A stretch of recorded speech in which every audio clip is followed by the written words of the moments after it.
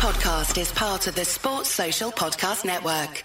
It's time to get your checking account to zero with free checking from PenFed. That's zero ATM fees, zero balance requirements, and zero time spent waiting for your paycheck to direct deposit because you can receive it up to 2 days early. Open your account with just $25 and see how big zero can be. Apply online today at PenFed.org/free checking. Early direct deposit eligibility may vary between pay periods and timing of payers' funding. To receive any advertised product, you must become a member of PenFed, insured by NCUA. PenFed's got great rates for everyone.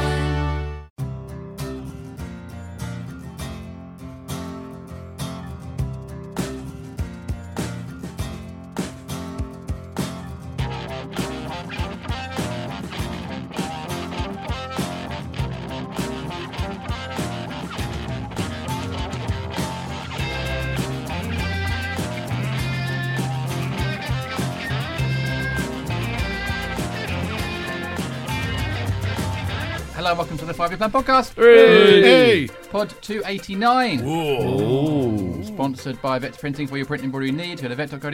It's Vector with her. Okay. And JC and Associates. Visit jcassociateslondon.com. I will. Oh, and lads, Yes. Lads. would you put your mortgage on Maya starting a game and then being taken off with half an hour to go?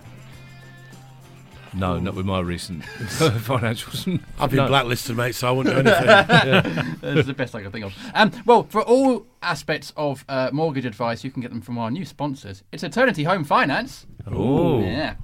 They're a Croydon-based family-run company providing a free consultation on anything such as first-time buyers, buying a new home, debt consolidation, building a buy-to-let portfolio, and retirement mortgages. Visit eternityhomefinance.com or ring 0330 133 0709. Is it my imagination or has debt consolidation moved up that list Yeah. since It we may have first done. started? It's Yeah, much it may closer have to the done. top than it used to be, isn't it? Yeah, next week it might be in top. Yeah. We'll see what happens. Mainly consolidating debts you've got into with them. Into what? I wasn't even listening. I was I looking at know my you notes. are, I could see. That's why I fine. said it. That's why he said it. Right. Because you can't look and listen at the same time, can you? No, I can't. It's multitasking, which I cannot do. Everton at the weekend, then. Mm-hmm. Oh, let's introduce who we've got. Oh, my word. I've had a week off and I'm absolutely struggling. Bring Kevin back Day is Tom. here, You've had a week off what? doing this pod. Oh, right. Kevin Day, Hello. you all right? I'm fine, thank you, yeah. Summer's here. So, yeah, apart from that small detail, which is really annoying me. Good. Adam Sells, Hello. how are you? Very good, thank you, sir. Haircut looks good. Thank you, sir. Let's hope it grows back soon. It looks It exactly... tends to be fair. It that's looks, why. it looks exactly the same on radio as it looked last week, to be perfectly honest. I had it on Saturday as well, but you didn't comment. I didn't notice. No, I was too No. busy watching Palace. You were too tired. You weren't busy I was watching. about to say You play weren't busy terrible. watching that. No one was busy watching that. I took up knitting halfway through the second half. Right, we'll come on to your knitting. James Endicott's here. Hello, how are you? I'm good, how are you? Excellent. Yeah, it's good to have you back. Thanks Jim. very much. Good. Good to To be have you back. back. You're not quite as pretty as Tom, but Where's he been? he wasn't here last week. Some other guy called Tom. Oh, Tom Maslona, editor of the fanzine, stepped in, did an excellent job hosting the podcast. So thank you very much to him for Yeah, doing thank that. you, Tom. thanks, Tom.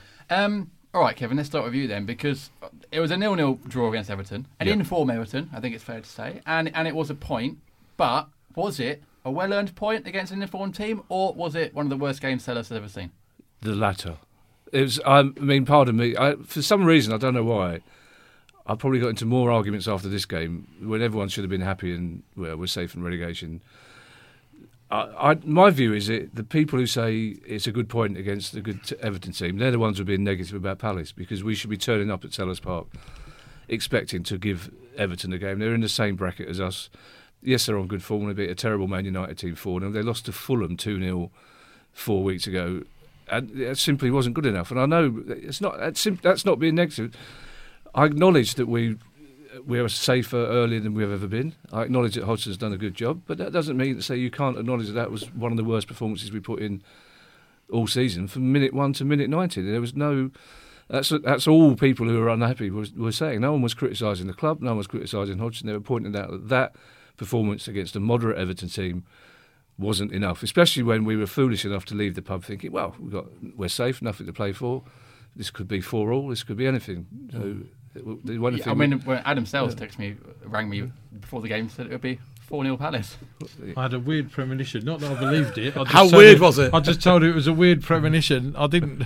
It seemed ridiculous talking about it. And given I'm not quite as disappointed about it as you, because although I didn't think we did very well, we're up against a very good team. Moderate. They're not a very good. They're not a very good team. Kev, There are no very good teams in that division. Their team apart from cost City. £270 million on Saturday, and their bench, right, £270 million. How many goals they score against us?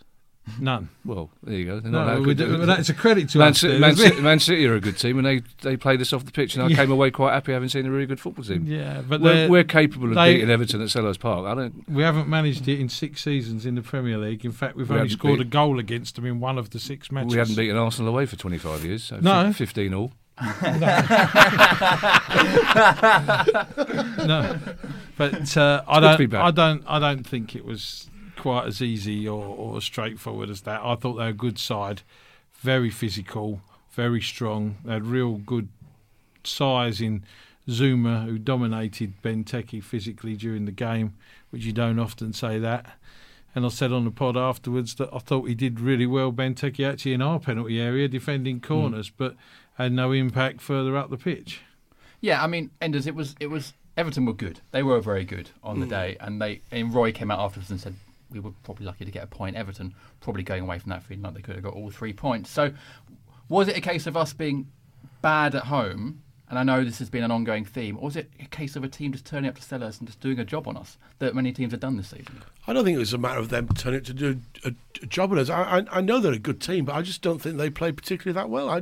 And we didn't threaten or scare them, or we didn't get at them. I just thought it was a real lacklustre.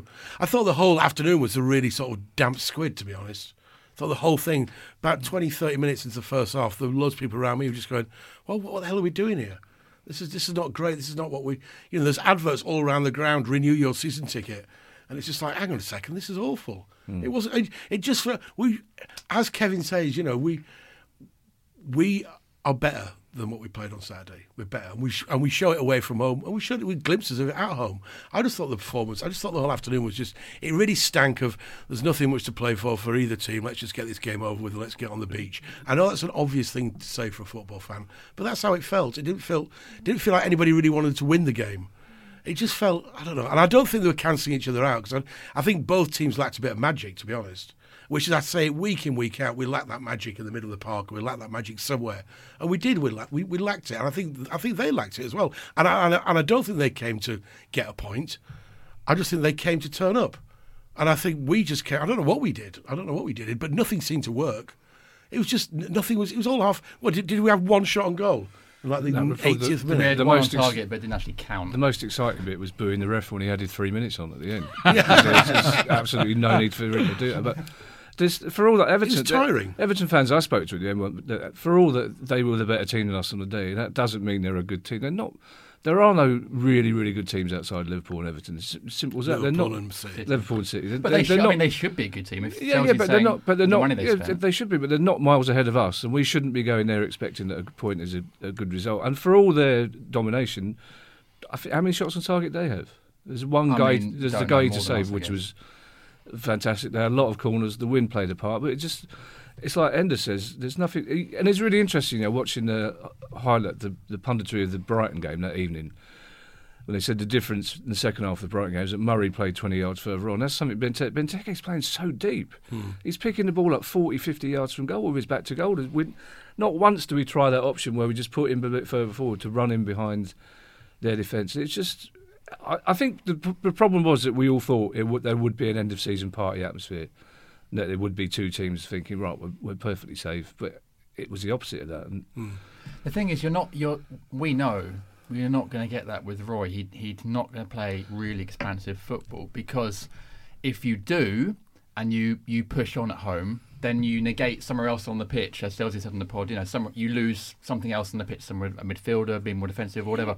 But would the fans be happier at Selhurst if we did say go for it against Everton and we lost 3-2 or 4-3, but we'd gone for it? Would they be happier? Of course, I would. If we needed the point, then I'd have been really happy with the point. But we don't. We didn't. We're safe. Let's just if you can't let them out to play after we're safe, what's the point? We got Bournemouth coming for Bournemouth, who score goals in every game, concede goals in every game. My worry is the crowd's going to be about 19,000. So people are going to go, simply can't be asked to sit through that again. I think, that might be. It might be different against a more expansive team like Bournemouth. And just going back on the shots, they had 3 on target. and we had 1. They had 8 off target. We had 4. So obviously they were more attacking than we were. But from having watched Roy this season in most games, do you think he'll ever, even in the Bournemouth game, have a game where he thinks, okay, shackles are off, go for it, lads? Or is that just not his style? Well, he's never played 4-4-2 with 2 out-and-out wide players this season. I can't remember. I mean, he tends to either use Wilfred as a second striker, or if he does play him wide, will tend then not to play a second wide player on the opposite side. So he likes this narrow 4, and I think, against Arsenal, it worked well and it made a difference. And so you can understand to a degree why he was unchanged. I mean, Enders was talking last week on here when we were together, and Tom asked, would he make any changes? And he said, no, I'd leave it as it is. And I said I'd be tempted to bring Andros Townsend in. This is a home game and so on. But in all fairness, I guess the difficulty is that afterwards everyone says, well, that didn't work. But had he changed it and we'd lost 3-0, everyone would have said, well, that worked the week before. What did you do that for? So I think as a football manager, you're damned if you do and damned if you don't. I couldn't see particularly what he would do too much differently on Saturday. And we talked about this afterwards. I'd have been tempted to use Batshuayi, but the problem is that Benteke, they were such a physical side that I think we might have got undone in our own box by not having... I didn't think Benteke or Kouyaté had a particularly good game on Saturday, but because of their sheer size and presence, I would have been reluctant to take them off in a contest like that. It was almost a 2 against Arsenal, though. I mean, Zaha got quite close to Benteke a lot of the time against Arsenal, and he was nowhere near him on Saturday. Benteke was operating in splendid isolation for most of the game, and I'm sure a lot of the questions will be about Maya, but I'd be really interested to see what position Maya wants to play in, because once again, this was the game where I thought, well, let Maya have a go in the position where we all think he should be playing, which is just in front of the central midfield pair. He's not a left winger. We can see that, and he's still got good touches. He's clearly a good player. But if you're going to play him there, why not play a specialist left winger? Why not play? Well, and that's what Ben Long said on the post. That's probably the exact same thing. He wants to see Maya in front of Kouyaté and Luca. Yeah. And we have had a lot of questions about home form this season. And Andy OCPFC has said, and I'll put this to you, Enders, and it's a bit of $1 million question, so I apologise in advance, but he said, what can Roy do to change the negative approach to games at Selhurst? Change the formation, change the personnel, give the players more freedom when they pass the halfway line. I mean, it is a big question, isn't it? It's a big question, and I don't really know the answer. I'm not a football manager, and Roy obviously doesn't know the answer. I don't know. I think it's just it almost feels like we just need to get to the end of the season so we can wipe the slate clean for the home form. It hasn't happened this season for whatever reason, and we can all hear and pick it. And I'm sure Roy and his staff are all picking it apart after every single game. And I'm sure the players are as well. Of course the players want to perform the best in front of their home team, and it's just not really happened. I seem to think you saw then. Sorry to interrupt, but we could have been here for hours answering that question. I think you saw there's some Palace fans who seem to think you can have one or the other. Yeah. Who seem to think, well, if our home form's good, our away form's going to be bad. It's like, you can have both. Yeah. You can, and we're not asking... But you can also have neither. Yeah, but we understand how difficult the Premier League is, and we understand how difficult it is to win games home and away, and we understand that we're set up to play a different way, and our players are better on a counter-attack. But it doesn't mean you can't take it to teams at home. It doesn't mean to say you can't recognise we're not good just passing the ball over. It is great, Kev. It's great. One of the stats that people keep throwing at me over the last week is, we're the only team to have scored 3 goals at the Etihad, the Emirates, and Anfield, which is brilliant, which is amazing. And that's a great. Only us and City have scored 3 goals away from home this season, and it's a great badge of honour to have as a team, and it shows we've got that great attacking force. Unfortunately, we can't say the same thing about being at home, but. Can you have one with that? Yes, you can have both. You can have both. Of course you can. But we haven't. Well, at least we've had one. Well, very At least we've had one of them. That Roy, we know that Palace don't go into these home games not trying to win them. Obviously, they want to win at home, but for whatever reason, it hasn't happened this season, Selzy. To be fair, JD, I was going to say to you that I was invited to a lunch at the club last week, and Roy and Ray spoke to a small amount of guests that were invited for the lunch. And Roy bristled a bit at one of the guys asking him. They were open to ask questions and about the home form, and described there by, I think it was Andy that posed the question as negative, you see, he would totally disagree with that. And he said, I'm not unhappy with the way that we've played at home in general. We haven't had the results. We haven't converted enough chances. And he felt that he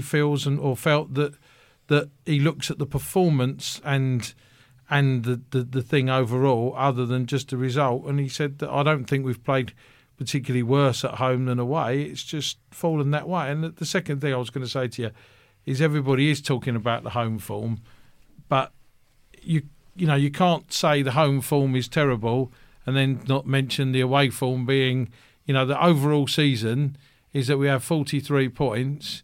If we win our last 2 games, we'll have a record number of points in the Premier League since we've come back. That's the reality. And if we can do that, it'd be fantastic. It's a problem for Steve Parish, though, as he's about to build a new stand with 6,000 extra season ticket holders in, and you're going to have trouble selling it. Our home. I don't know, because you're going to sell it to people who want to see Premier League football.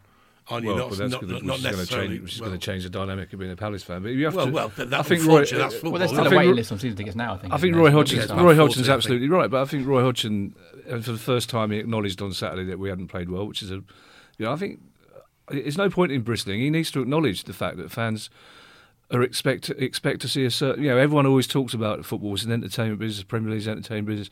We know that people in the game don't believe that, but he needs to acknowledge that people are paying a lot of money to come see Palace play at home, and that most often they're leaving the game disappointed. He has to acknowledge. And the fact is, as well, walking away from the City game, I didn't know any Palace fan that was upset after the City game because we got beaten by a team that's going to beat most teams in Europe who turned up on a day and were just simply better than us. But I'm not going to walk away from a game against Everton thinking, oh great, that's all right. We stuck into a game against Everton, we got a point. We have to be looking at that bracket. We have to be looking, the Leicesters, the Evertons, the West Hams. That's where we should want to be. And the people who say, oh, well, no, we should be struggling for points again, we'll always be fighting relegation if that's the attitude. In previous weeks, didn't we, that if the home and the away form would switch this season and we still had 43 points, I think a lot of people would feel happier because there are more fans that go to home games. Although it is worth referencing, there are still a lot of fans that do go to a lot of away games and still obviously pay a lot of money to do that as well. Oh, absolutely, but, there are a lot of people, Enders, who do go to home games, maybe more than away games, and they are paying decent money. It's Premier League prices. Yeah, so if it had been flipped around, it would be different. But as Chelsea said, over the course of the season, 43 points with 2 games left. But they're also spending their money on a season ticket to see the team that they support. You tell me that they don't look at the result when we play away. Of course they do. Of course they're excited about their team winning away, and they'll watch it on Match of the Day, or they'll watch it on the TV if it's on the TV, and they'll watch it. Yes, they go to the home games. Most people don't go to away games because they can't get there, can't afford it, or whatever reason. But if I'd it's a really tricky one. I love to see my team play well. I don't get to as many away games as I used to, but if I see a slew of terrible home games, but our away form is brilliant, I'm going to be happy for the club. Yes, I'll be personally a little bit annoyed that I haven't seen more goals at home. I haven't seen Zaha playing the well as he should do, or this, or that. Of course, I'll be a little bit annoyed, but ultimately, really stepping out of the situation, I'll be happy. I will be happy because we've got 40 odd points and we're safe and we've got another chance next season. Come on, it's just like. We had a lad from Trieste sitting in front of us on Saturday. He's a Palace fan. He's lived here for several years. He had his brother over for his first ever game. So I now know the Italian for I'm sorry about this. It's not normally this bad. Because he spent most of the game apologising to us. But the thing is, it normally is that bad. Well, it's not, yeah. No, but actually, Chelsea's point that Roy said in this lunch is fair. There have been some home games where we really haven't got, Cardiff at home, Burnley, Wolves at home. Yeah. Burnley we got because of the banger and a terrible goal. There have been games where we have played very well and haven't quite got what we wanted. In fact, Chelsea, if I can pose you an even more awkward question than I put to Enders a minute ago, from Tony Dobson, Tony, who says, more likely to happen next season, an improvement in home form or loss of away form? That's not how it works, Tony. I'm not sure how it works. No, I mean, I don't quite see it the same as Kev. Surprisingly, me and Kev really do. But I have an expensive season ticket, but I accept as a football fan that it's not always going to be my way, and that every fan that attends their games wants to see entertainment, wants to see their team win ultimately, and I think that's the key with most of the fans. They want to win, really, and that's probably where the disappointments come. I think Saturday's game, it wasn't particularly entertaining, but in a season sometimes there are these these are tight contests against good teams, and the fact that we're able to gain a point when we weren't at our best or particularly good, I don't think that's a bad thing. I think if it had happened in the beginning, sort of third of the season, then I can understand that. But when you're already safe with only like 3 games to go, which is a record for us, I think. It's the earliest we've been safe. Yeah. What would you do differently, Enders, that he's not doing in that respect? I just allow a little bit more freedom. There didn't seem to be any freedom with the team. We can't keep. We can't keep possession. There's no point us keeping possession for the sake of keeping possession. It's endless, and there's no forward. That's the one thing I like about Mayer. At least he does look forward every now and again. You can play Benteke a little bit further up the pitch and push their back four back to give a bit more space for our midfield players to get in. You can get our midfield players getting beyond the front players. You can get our wide players holding the flanks much tighter than they did. There's all sorts of things you can do. That was a problem on Saturday. Everyone seemed to be caught in the lethargy, and it's like. As I said before, if we'd needed that point, that would have been a great point, but we kind of didn't. And most Palace fans, I think, would have gone away happy. If we'd attacked them from the first minute, had 12 chances, their keeper played a blinder and we lost, you go, fair enough, that's good entertainment. But you go back to the problem, you kind of go, that was so. It was just. I think that's not unfair, and I accept that. I don't think it's that simplistic in the sense that. You play as good as the other team. We shouldn't judge it on performance. And they didn't make it very easy for us. And they are a very good side. I think we actually did better against them to a degree in the game we lost up there, and we were unlucky to lose. I thought, but I can understand people being disappointed, but I don't also think that they should expect to rock up at home to a very expensively assembled Everton team and think that. We'll roll them over comfortably and it will be easy. I don't think anyone thought that, but I think we all thought there'd be a bit more sense of celebration because we got the win at Arsenal.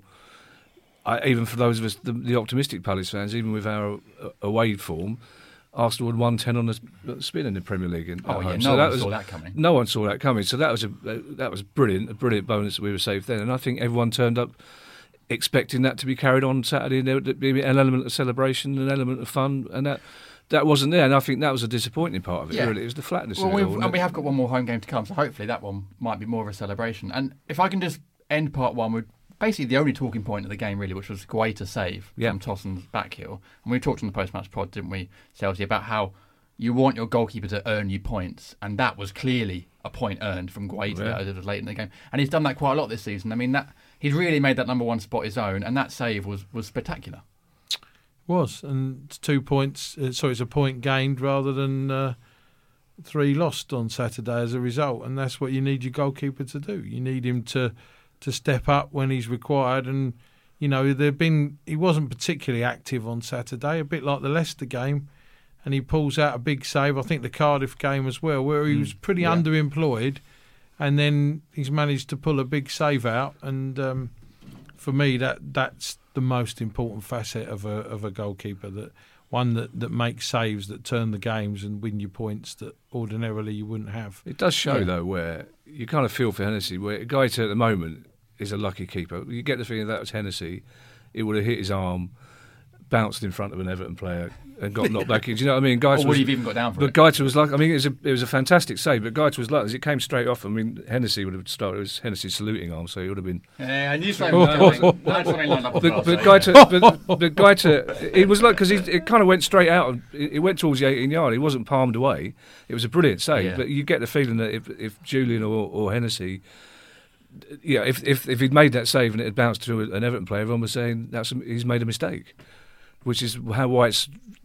I don't know why anybody would want to be a goalkeeper. It's the worst position on the pitch. Horrible. You don't recommend it to anybody, Kev. We look at De Gea as well. I mean, De Gea. So many times in the past 5 years, De Gea has made that mistake, and it hasn't gone to an opposition player. Yeah. And everyone's just going, "Oh, it's not quite as good." But then suddenly his luck's run out this season. He's giving 3 or 4 goals away, and who everyone considered a world-class goalkeeper for the past 5 years, now everyone's saying, "Oh, he's gone. He's lost it. He's shot." Your goalkeeping mistakes are remembered more than your saves, unfortunately. And interesting. I think it's in the first half on Saturday. I can't remember who it was. It might have been Kouyaté or someone that received the ball in front of where I was and let the ball go under their foot, under their studs, and roll out of play. And the fact I can't even remember who it was, and it was 3 days ago, tells you everything. Because if it's a goalkeeper and it went in, Yeah. it'd have been on the telly continuously. Or for if that 4 ball days, had then gone you onto know. a striker and they'd Well, scored. that happened with Mamadou Sakho last season, didn't it? When he lifted his foot. But I think 4 times in the first 10 minutes there were bad back passes to Gaeta, which sort of set the tone for the. I was going to say, I for the think it rest of did the set game. the tone. I Yeah. thought it made us a little bit anxious and Yeah. a bit edgy. Like it wasn't. There were a few that were less than fair on the keeper. Really, they were sticking him under quite a lot of pressure, and he handled it quite well. I thought. I think also we should. I'm not agreeing. You guys agreeing here. No, we is very should. weird. We should. I we do should- agree with that. Upsetting, isn't it? Well, let's not reveal that. As soon as the microphones are off, we're best of friends. We're going off to the club. Going off to the I club. love it. So, Really, yeah. it's great. Well, you put me right off my thread now. I think what I think what we shouldn't forget either is that technically that's both our second choice centre backs. Yes. Yeah. Which so you probably should judge when Sakho and Tompkins are Those playing two together. have done brilliantly for Yeah. us, Kev, since they've come into They the have, team. I think. but they're not our first choice centre back pairing. And in an ideal world, you'd have one out. You wouldn't have both. But out, they have done very well. They have defensively, but I think we do miss Sakho carrying the ball into midfield. Yeah. It's a big loss. It's Yeah. the best centre half we've ever had. Oh, no. Okay, Well, on that then, good. So maybe you guys can start disagreeing again in the break between part 1 and part 2. Because in part 2 we're going to have questions from our listeners. So join us in a bit.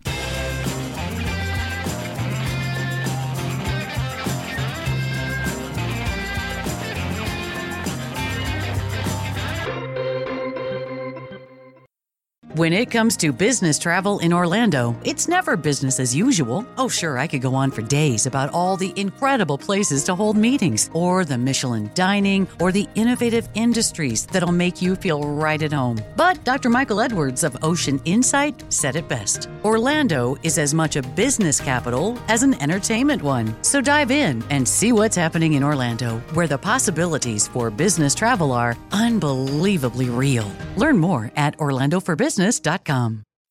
Welcome back to the 5 Year Plan Podcast. Hey. Pod 289, sponsored by Vector Printing. For your printing embroidery needs, go to vector.co.uk. It's Vector with Okay.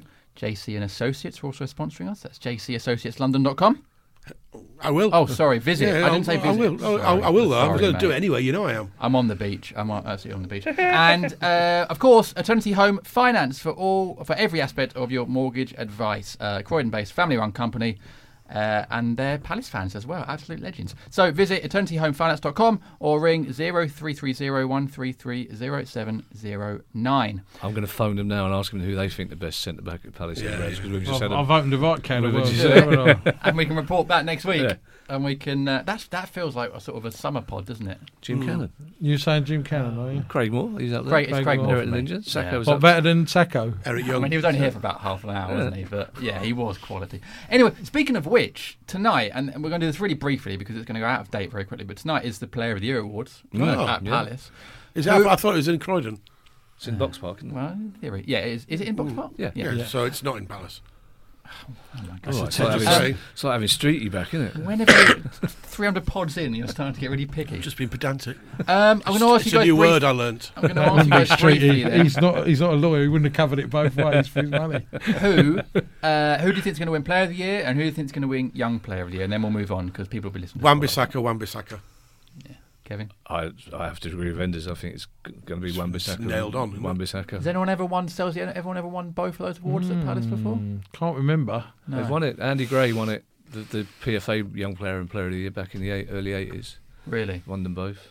I mean, I there's a thought big Sterling debate was going on. to do it this year. There's a big debate on the whole age thing, isn't it? And it being 24 for the PFA one. I don't know what it is for Palace. I'm guessing the same. But Wan-Bissaka should have been nominated firstly for the PFA Young Player of the Year anyway. Without a doubt. Alan And Shearer. it should really be people who are 21 and under. I'd say Alan Shearer went up in my estimation with his brilliant piece he did on one of the Match of the Day extras talking about the injustice of Wan-Bissaka not being in that team. Yeah, which is bang on. I don't think anyone Yeah. can disagree with I that. think it's understandable that the two, there are two teams that are head and shoulders better than anybody else. So you'd expect most of the players to come from there. But I just think it's lazy not to look at. Yeah. It's as lazy not putting him as it's lazy putting Paul Pogba in. Yeah, Yeah. absolutely. Yeah, absolutely. There was It's a good article actually, I think it was on The Guardian, of what should have been the Young Player Yes, I Award. saw And it that, was like Madison was in there, Yeah, and yeah, David yeah. Brooks. I think Brooks actually got nominated, didn't he? And Aaron. Anyway, Selzy, what do you think for Young Player and Player of the Year for Palace tonight? Well, it's difficult to look past Aaron. I think it seems like it's a bit of a landslide. I think Sakho and Tompkins will have a fair shout for the player of the season too. Both have been very good, Luca. But I think, all told, that Aaron's Mr. Consistent, isn't he? Yeah, I agree. I think he's probably up for both. Yeah, I think, to be honest. And speaking of which, I had a question from Jake Hapishis. Hi, Jake. Hi, Jake. We'll just call him Jake. Jake. How'd you Sorry, spell mate. How'd you spell it? JAKE. Hapeshis. Yeah. Brilliant. And he says, quite simply, are we selling Wan-Bissaka and Wilf? Well, I don't think I'd be surprised if both went. We had this question last week, actually. Did we? Yeah, we had this question last week. Well, my instinct is no to both of them. My instinct is neither of them will go. Yeah, I don't know if I'm allowing my internal optimism. I think we have mentioned this before, that the first indication of whether we've had a good transfer window is whether we keep. But I think I just can't see. I can't see Wilf moving abroad somehow, just because of his temperament and his character. He's a homeboy. And that's not an insult in any way, shape, Yeah. or form. I just think he had his fingers burned by his experience in Manchester. Also, the only one of the top six that I think would come in for him would be Tottenham, and they can't afford him. So I just think I just think he's happy being the top dog at Palace, and I think Wan-Bissaka would be well advised to stay at Palace for his own development as a player, rather than go somewhere. The rumours are Tottenham, Man City, where he wants to be. Surely at that age, you want to be playing every week. You don't want to start competing for places with Kyle Walker or Kyle Walker-Peters and playing in some games, not others. So I think as fans, we're all resigned to the fact that Wan-Bissaka will leave Palace. He will leave, yeah. and I think he, to further his career, and no disrespect to Palace, he should do. Because I think he'll become a better player playing around better players. And he'll get picked for England. X, Y, Z, did a Champions League, all that stuff. But I don't think next season's the time for it. He needs to have another season at Palace. I think he had one full season. Yeah. So far at Palace. And Wilf, I just, I think he's, as Kev says, and I said it last week, I think he enjoys carrying the weight of the team on his shoulders. I really do. I think for Wilf, a lot of it will depend on what he's being told about who we might be bringing in and what the plans might be for next season, and whether the style of football will change a little bit. It probably won't, but if he's told that we're bringing in, for want of a better example, Loftus-Cheek and then other players in, that might help. Unfortunately, Roy did in his presser on the weekend, which you can hear on the FYP Extra Pod at patreon.com, free to pod, did hint that there won't be a lot of money to spend, or he's saying he doesn't really know yet, but he wasn't getting excited about it. Yeah, there are players you can bring in that don't necessarily have to be marquee signings to convince a player like Wilf that we're bringing. Well, that worked out well, didn't it? Well, it's still work in progress. So just briefly then on Wilf and AWB, we have spoken about this on the podcast before, but what do we think the odds are? Because we know there's going to be rumours this summer. We know they'll be the headlines. Yeah, but the headlines are put there by agents and journalists who are interested in creating headlines, So I don't take too much notice of everything I read around Wilfried Zaha particularly, because this has been a continuous theme since he came back to Palace and before he went and since he returned to us. So I think I've said before, it would take an extraordinary amount of money, and I'm not sure there's someone there that's going to pay it. Yeah. And long may it continue as far as I'm concerned. I know Tom said to me last week, well, supposing he's unhappy and he wants to go and the club that's interested doesn't come up with the money, then sorry, we don't sell. We're not here to tickle everyone's belly and do right by them. It's a business, and Wilfried has paid a lot of money at Crystal Palace Football Club and signed a 5-year contract 12 months ago. So, I think Steve has done very well in that respect, and Wilfried's been very well looked after. So I think the difference between the two is that if you lose, God forbid, Wan-Bissaka, it's easier to replace a right back. It's easier to get a decent right back. If you lose Wilf, where do you get another Wilf? There isn't one. There isn't one. That's true. You could get irreplaceable. That's what I mean. You could get Nathaniel Klein. You could get you can replace Wan-Bissaka with a right back, and you probably wouldn't concede any more goals, but you simply can't replace Wilf, and I think that's something that I don't think there's another player like him, Kev. I don't like Wilf. Yeah, he's a kind of street footballer, and the affinity with the fans because he's a South London street footballer, a bit like Ian Wright to a degree. That's something that's very hard to replace the feeling, but also to replace the player with that of that type. Yeah. I don't think you would be able to replace him with somebody of that same type. I think you'd have to change the picture a little. Ironically, the only player there's been out there that's remotely like him was Balassi. Yeah. Just in terms of the unpredictability and where you could play him across the front line. He's not the same. So and also I think Steve Parish is sensible enough to know that.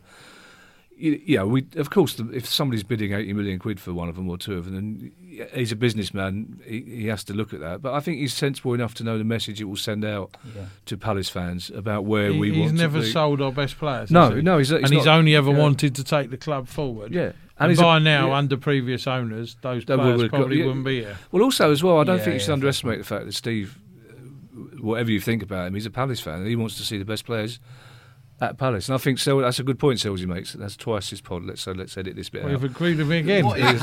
Steady on. But the listenership's going to go down by the second. I think under Simon. Well, to be fair, I had two people come up to me the other day at half time and say, I think he gets a tough ride on BBS, Selzy. So I'd say you're talking to the wrong bloke, mate. It's you that's right.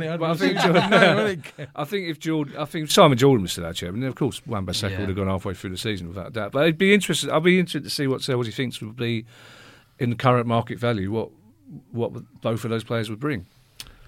Well, or what you'd be asking for minimum. Wilfred, I said this before.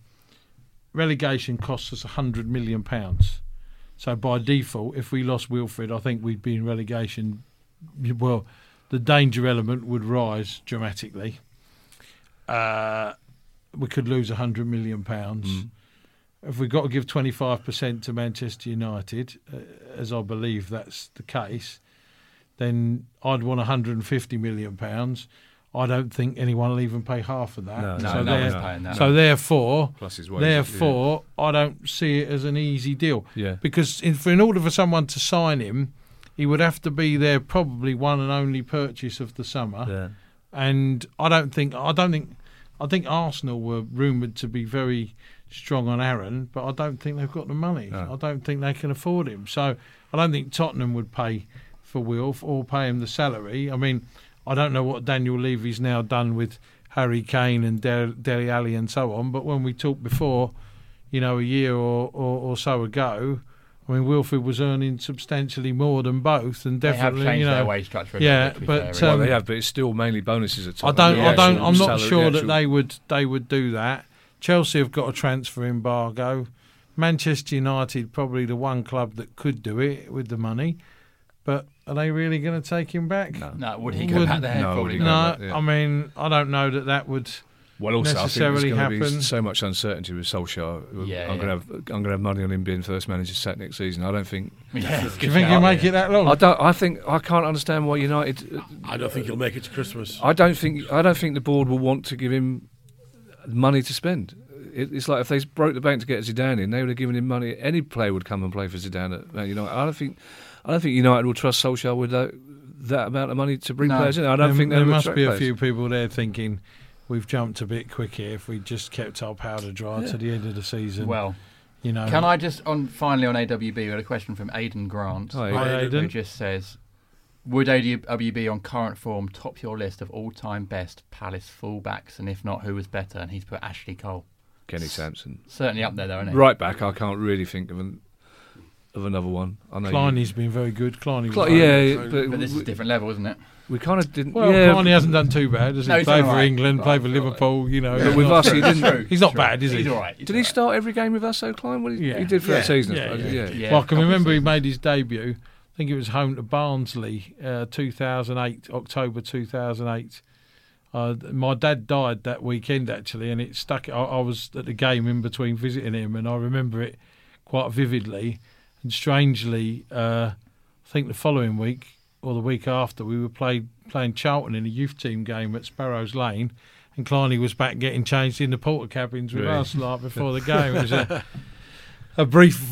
little bit of a brief spell, but he did very well for us, I think. He was I think him or Aaron and Kenny Sansom or Ashley Cole for left back. Or obviously Mark Edwards. Yeah, we've had this conversation. Tony Hazel. Dean Les Strong left back. Dean Dwight Gordon, Right, okay. Talking about him yesterday. Let's move on to a couple more questions. We had a lot of questions about kind of season overall and how people are feeling about this campaign. Matt Poole, IG, Hi, Matt. says, Has this season been poor, in inverted commas? As some people seem to believe, there hasn't been a major threat of relegation at any point this year. Yes, the parts of it. Of course, it's a good season. It's slightly disappointing to find out that 4 games from the end of the season is the earliest we've been safe from relegation. 6 seasons in. And of course it's been a good season, and of course Roy has achieved wonders in keeping a good... It's not wonders, because we've got a good squad and we should be. But there are plenty of better squads that have but we should be. But absolutely. But I think we need to cast our minds back to October, November, when we were losing away to West Ham and Brighton, and we were arguing that's probably the worst spell of games we'd had. And relegation was, without a doubt, an issue at that stage. We were talking very seriously about what's going on. Have we been in the bottom 3 at this season? We weren't far away from it. We may have been. I think I read the other day that somebody said we've not been in it. But remember, at one stage we had fewer points this season. We had the equivalent last season, and last season was the worst start we ever made to it. We went 8 games without a win this season as well. So, there were times before Christmas when... I think since January or February the 1st, someone told me the other day we're in the top 4, 5, 6 for current form, and in terms of points we've accrued or games we've won or something like that. A brilliant graphic in the Man United Chelsea game with the teams that score most goals in the last 15 minutes. We're third. Scored 18 goals in the last 15 minutes, Palace, which I think is a corollary. All away from home, obviously. Well, also, but I think that probably reflects the fact that away from home you got teams that have tried to batter us for just it's like the old rope-a-dope. They're out on their feet in the last 10-15 minutes, and Wolf gets all the space. I mean, we get a lot of questions about this, Enders, and Matt Paddington has said, when people are saying they want more progress, what do they mean? And should we be more like a Watford and Leicester, they say, but they demand better. Are these people right, or should we be happy and content with how far we've actually come, and the fact that for another year we got first team football, top flight football? Well, we progress. Again, it's a difficult question to answer, isn't it? We're still in the Premier League. We may end up having more points than we ever have done. We're safer early than we ever have done. We got to an FA Cup quarter final. We're in the FA Cup final 3 years ago. This to me is all these. If you looked at the club 10 years ago, this wouldn't have been. You said in the next 10 years this is going to happen. And I know we always talk about that, but sometimes you have to step out of it and just look in and see where it is on the bigger picture. Day to day, we could walk out the Everton game and all be moaning, and we can moan about this or moan about that, and certain players, their attitude and their performances, and the manager, he brings the subs on in the 80th minute rather than the 70th minute, and it's a disaster and the world's going to end and all this sort of stuff. But in general terms, the progress is steady. It's not super fast, but it's steady progress. Does it feel to you like it is happening? It feels like it's progress. There's stuff happening behind the scenes. There's plans for a new stadium. We've got a great squad. We're looking at players. We are bringing in players like Maya that we didn't know before. We thought was going to be maybe better than he was. We've got people like Mamadou Sakho in. We are moving forward. We're moving forward as a club. And as a whole entity, we're definitely moving forward. It's just not as fast as some people want it to be. That is purely down to media and to pressure, because the game is so looked at in such microscopic detail that anything is just all instant. I agree. I agree with everything Ender says, and I don't think I'd ever want us to be the sort of club that spends £200 million in the summer to finish 8th rather than 10th or 11th. Exactly. But on the other hand, I still think there is a slight mindset around the club of survival. It's almost like every season is like it's our first season in the Premier League. I don't know if it's a psychological thing or a subconscious thing. It's like we don't seem to want to strut our stuff in the Premier League. We've not invested, Kev, a lot of money in the last couple of seasons in the team. We haven't. I mean, Roy talked about that last Thursday. Sakho cost a bit of money, didn't he? Yeah. Well, he said I haven't. He said since I've been here, we haven't spent a lot of money on the team, and he said, and that's not me having a pop at Steve or Dougie or any of that stuff. He just said, "Who is Dougie? Who's this Dougie you talking about?" I mean Doug. Doug. Sorry, Doug. Doug Freeman. Yeah, Doug. He did call him Doug to me. But he said, that's the circumstance. That's the position we're in, and I deal with the cards that I'm dealt effectively. But he did say, West Ham, were one place above us, spent £135 million in the summer. Yeah. We spent 10 million on a bloke they didn't want. When you look at it in such a way, that to me is progress. You can't. That to me is progress. You can't say that he's done a terrible job in that respect, because Surlot was a disaster that he was served at. Rakip and Yak weren't even considered good enough to be considered. Yeah. Maya's been a disappointment. Guaita, good free signing. AU, 1 goal all season up front. Not probably done two. One in the league though, I think. Yeah, 1 Premier League goal this season. One against Grimsby. I mean, Grimsby. Yeah. I hope Crucial goal, though. I hope he Fair can point. score against teams of League 2 level. In fairness, So, But also, sorry to interrupt yourselves. The other thing about the progress thing is, we earlier on in the pod we were talking about getting these goals away at these big clubs. We beat Man City away from home. We beat Arsenal away from home. And we as fans who see this week in week out, we were surprised. We weren't like, I can't believe this. It was like, okay, we beat Arsenal. Yeah. It wasn't like, and I think that's progress. The fact we it's not unusual for us to get these results. Every season we get these results. Although it's typical Arsenal to ruin it by being shocking in the two games after that as well. Took the gloss off it. But Kev, where you were talking about the Everton thing, and I said you play as good as the other team let you to a degree.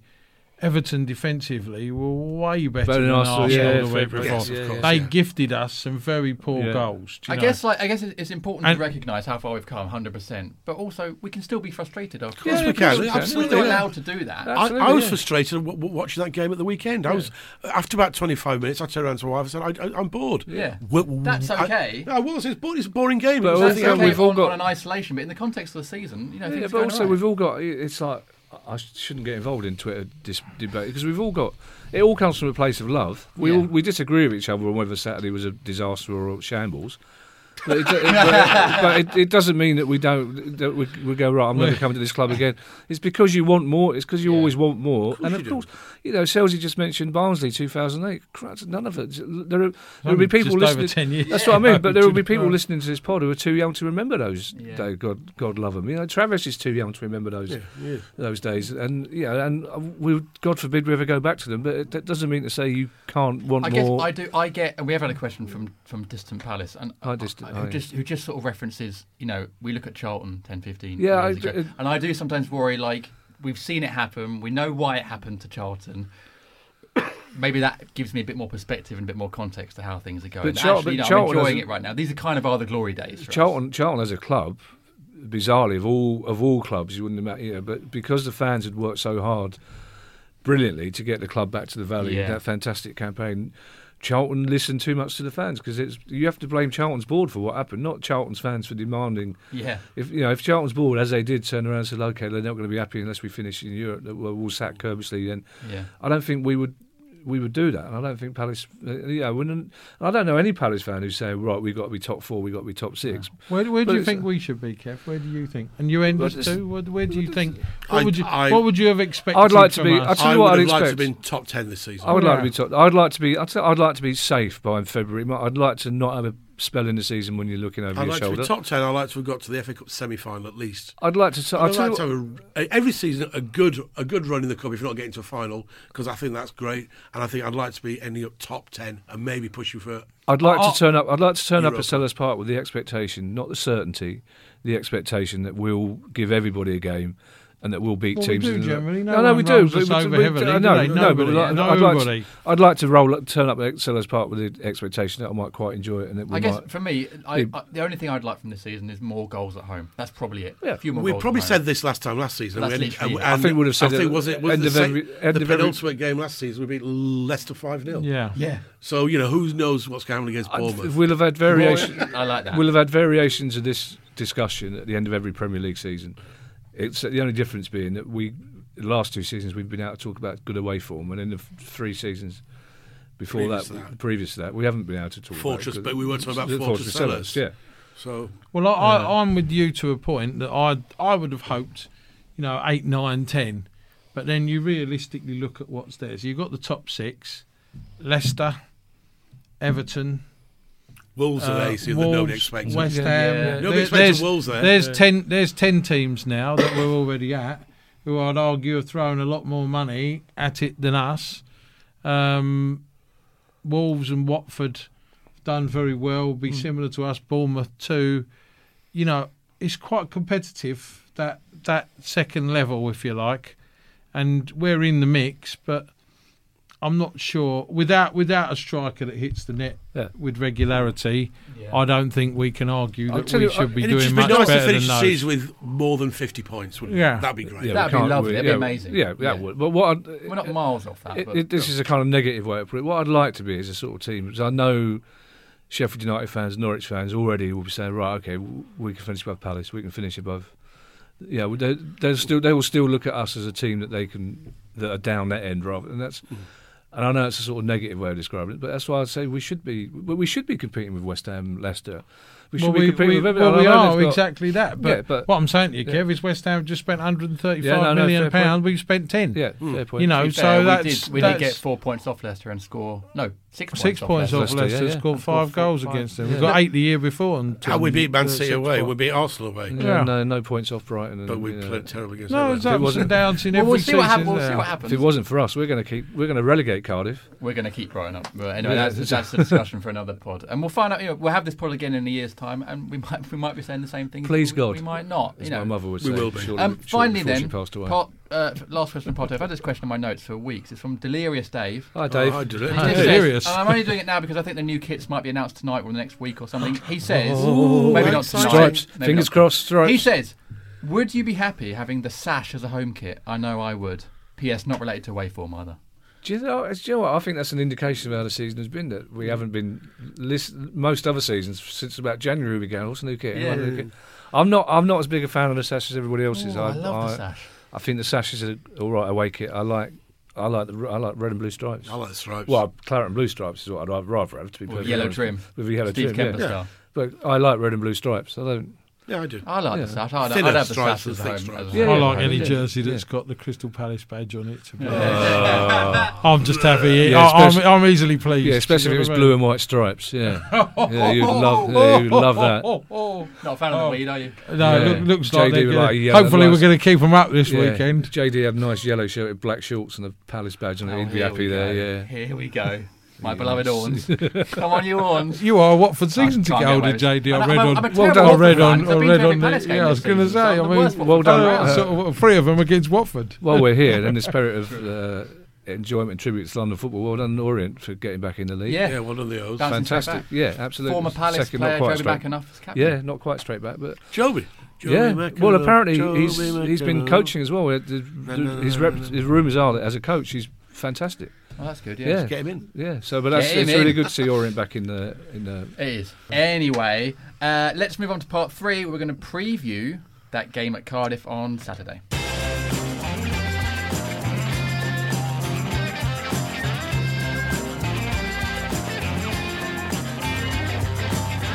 Welcome back to the FYP Podcast. Hey! Pod 289, sponsored by Vector Printing for your print and embroidery needs. Go to vector.co.uk. It's Vector with her. Okay.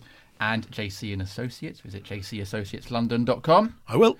And Eternity Home Finance for every aspect of your mortgage advice. Visit eternityhomefinance.com or ring 0330 133 0709. 09. Okay. Right. Yeah. You got that? Got it. Yeah. That's it. It's in your phone, yeah? I've just got it in my head. You've got to learn that off by heart now, JD, haven't you, after all these years? You need to get him a little tagline or something like sort your life out or something like that. Well, you know. that's a bit He still has to read Vector Printing. He can't learn that off by heart. So to get it, spot on. Vector what? Anyway, Cardiff away at the weekend. Yeah. Penultimate game of the season. Obviously, we're safe. Cardiff still, just about in a relegation battle against the Weed.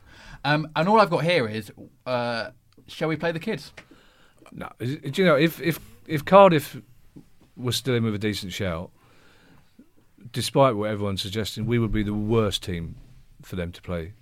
Because, A, there is no professional footballer in the country who would give her anything other than 100%. For all that we were bad on Saturday, it's nothing to do with lack of commitment. Yeah. B, Roy Hodgson is the sort of manager who will absolutely demand that there's no hint of anything other than complete integrity, 100% commitment. So I actually don't think we're a good team for Cardiff to play. He won't play. He won't. Roy will respect the competition way too much. He won't play anything other than a strong first team. I think, given all that and everyone's saying about Cardiff still going for it and will we play the under-23s? I actually think we're guaranteed to win. I think. Well, also as well, the players, as we've discussed on this pod before, the players don't give a toss whether Brighton or Cardiff go down. They just want to go out and get their win bonus and get 3 more points. Steve Parrish will have pointed out to every place in the Premier League's worth another million quid. Yeah. And also, it's not in the footballer's DNA to go to. Wilf will want to do well down in Cardiff. Yeah, he absolutely will want to do well down in Cardiff. Yeah. I can't believe that anyone would actually want us to lose a game just to suit somebody else's. And it is not really going to suit them agenda. anyway, to be honest. Well, they've blown it, I think, already, to they've be blown honest, unless they're very lucky. I mean, Man United are having a good spell now, so I guess there's always a chance, but I hope that we put it away on Saturday and have it all finished and clean. Well, it'd just be nice to finish the season with 6 more points. Yeah. Well, and then get, as you've been saying, get potentially our highest ever points total in the Premier League. What is it at the moment? 48. 48. Is it 48? Yeah. Okay. What are we expecting? The same lineup then? PVA PVA played into maybe Wardy back in because he's been switching PVA and Ward at left back recently. PVA needs a long rest, doesn't he? That's possible, I think, JD. I wonder whether, Maya was a bit disappointing. I think perhaps Townsend might find his way back into the team. I don't know what he'll do. He may go a little bit more open against them if he thinks that we'll be on the front foot and able to attack them, which I think we probably can. But I don't think it'll be an easy game so no game is easy, and they've got a lot at stake, and the atmosphere will probably be quite intense, even though they're really hanging on by their fingernails. But I hope we're good enough to put all that to one side. Is our game first? That's 5:30. And then TV, isn't it? I know, but is it after Brighton's game? Brighton Arsenal Sunday, 4:30. So Cardiff are playing before Brighton.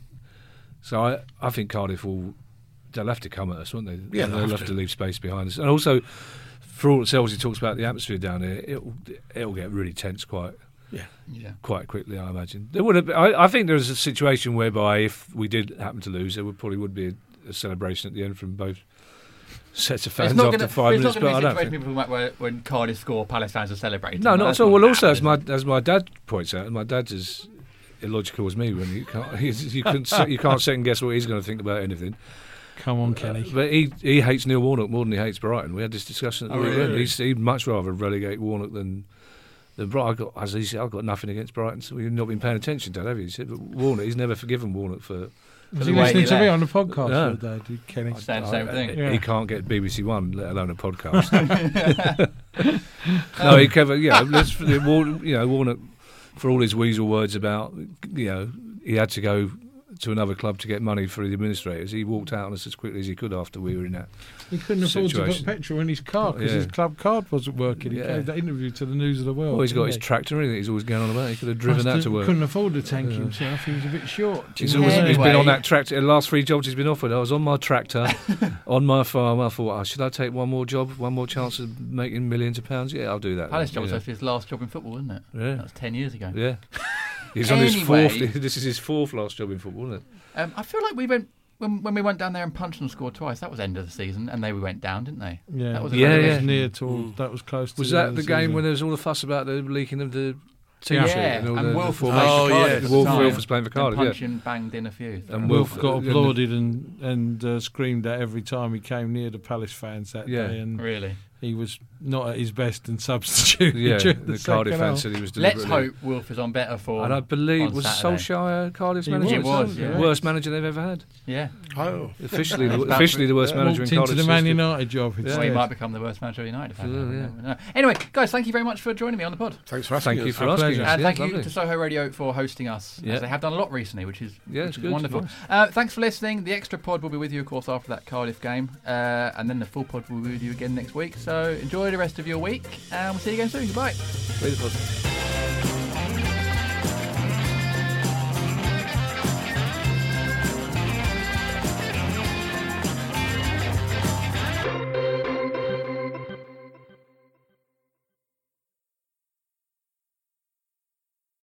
Sports Social Podcast Network.